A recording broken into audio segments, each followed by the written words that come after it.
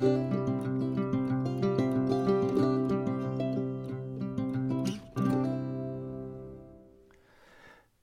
folks, I'm Pastor Eric Tritten from Gloria Dei Lutheran Church in Hudson, Ohio, and this is a weekly word.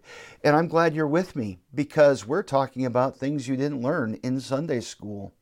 And today I want to talk about things you didn't learn in Sunday school about Isaiah. And here's the thing about Isaiah. I don't remember learning anything about him in Sunday school. Isaiah was a very important prophet. I remember reading parts of his book. I do remember studying him when I was in 7th and 8th grade when we had Old Testament history. I went to a Lutheran grade school. I remember learning about him in college and at the seminary.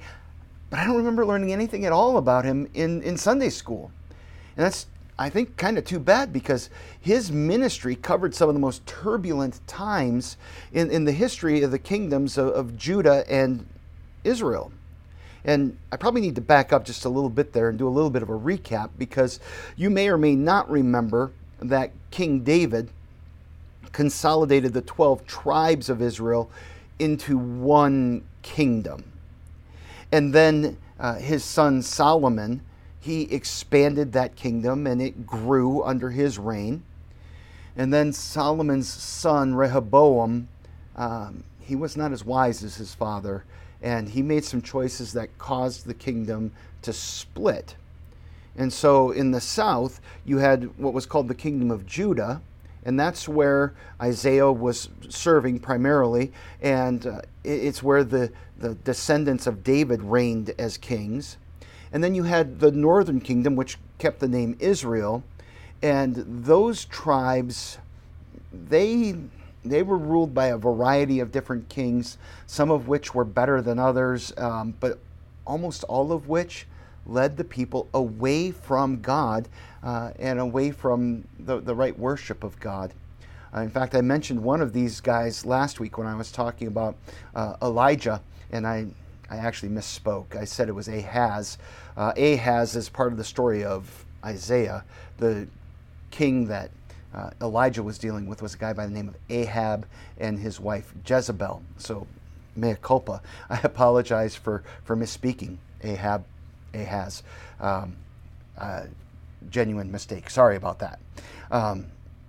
The period of the kings of Judah and the kings of Israel, this time frame is when there's all kinds of civil war. There's all kinds of trouble that's going on. And when you look at Isaiah's life in particular, his ministry starts about 742 BC. And he's in Jerusalem, and the king, the first king that he is serving under, is a guy by the name of Uzziah. And Isaiah's ministry actually begins when Uzziah dies. And Uzziah had been a good king. He had led Judah into prosperity. You know, this is probably 200 years, 150 years after Elijah and Ahab and the things that we talked about last week. But Uzziah had been king in Judah for about 50 years, and all of a sudden he's gone. You know, here in the United States, we have this 4-year election cycle, you know, and we're getting ginned up for another one coming up here. And, you know, just think of all the turmoil that goes into that. Well, what happens when the king who has been reigning for 50 years dies? There's, especially when he was good, and then you don't know, you know, what's coming next. And what's coming next is Jotham, and Jotham doesn't seem to be particularly exciting or have done much of anything.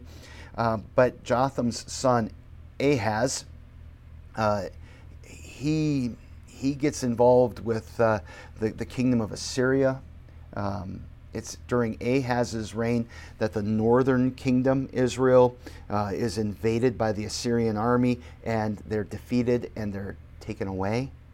And it's then that Ahaz is trying to consolidate his power, and he's making alliances that God is trying to get him to not put his trust into these other nations, but to trust in the Lord instead. And that was a big part of Isaiah's ministry. After Ahaz comes a king named Hezekiah, and he's a restoration of sorts. He's a faithful king. He tries to turn the hearts of the people back to the Lord. He removes false idols and worship from the land. But Hezekiah's son is a guy by the name of Manasseh, and Manasseh is one of the most wicked kings of Judah. Manasseh actually may have martyred Isaiah by stuffing him into a log and sawing it in half.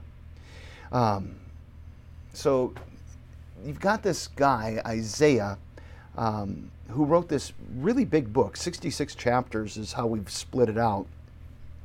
And modern scholars will suggest that there wasn't just one prophet named Isaiah. They look at this book, this great big work, and they see it as the work of at least two people. Often I hear sometimes they talk about 4 different Isaiahs. They use that as like a pseudonym.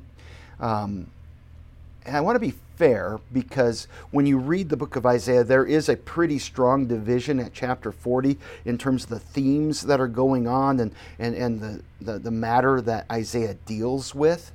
But the idea that the same person could not have written on different themes and had different emphases and a different tone, it just doesn't stand up. There is no evidence for this in the text itself. And in fact, Jesus quotes from multiple points in the prophecy of Isaiah, and he always just refers to him as Isaiah. He doesn't talk about different ones. And so he at least implies that Isaiah is this one person who wrote this book. And that being said, this author, Isaiah, he was an exceptionally talented individual. He had to have been very well educated. He has a vocabulary like nobody else, and just an absolute artist as well as an incredible preacher. One of my professors from seminary wrote this about Isaiah. He says, rarely have inspiration in the poetic and the theological senses been wed so beautifully. That was Horace Hummel. This idea that you're inspired when you write something beautiful, but you're also inspired when you proclaim important theological truths, they come together in Isaiah. Another one of my professors compared Isaiah to Homer, not Homer Simpson. Homer, the Odyssey, the Iliad, the guy who wrote those, because his vocabulary is just so gorgeous and it's just magnificent when you read it. There are powerful passages in Isaiah's prophecy that condemn the sin of Israel. And then there's glorious promises of God's salvation coming to the people. God's holiness is displayed with fear and awe in this book. And God's condemnation for sin, it's really contrasted sharply with that holiness. Humanity's sin is graphically displayed in contrast to God's holiness.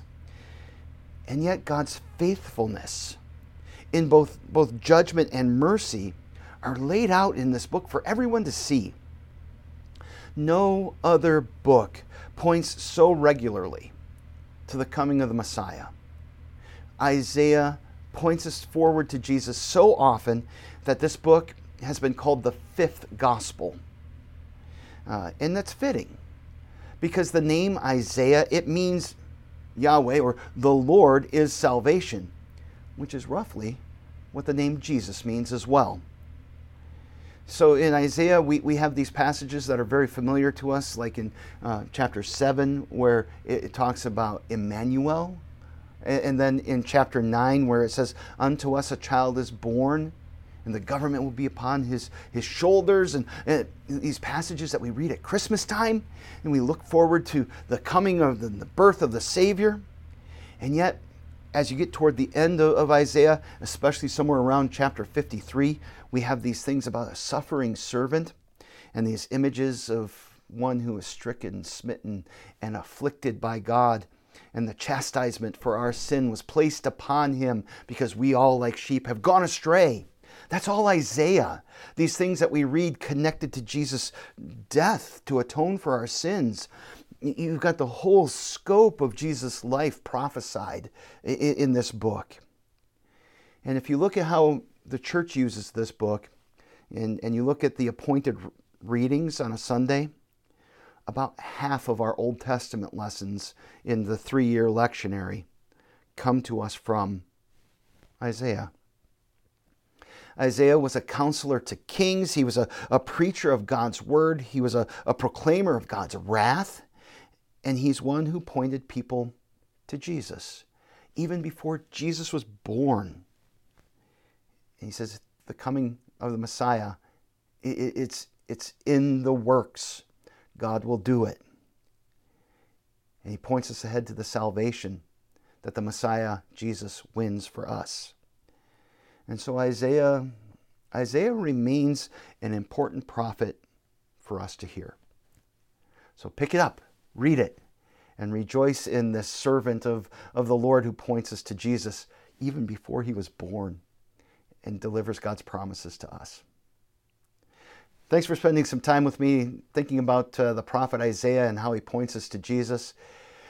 I hope this was a benefit to you, and if it was, would you like it, share it, help other people to find it? I always figure if this has been helpful to you, it'll be helpful to somebody else. And God bless you. I hope you'll come back next week when we talk about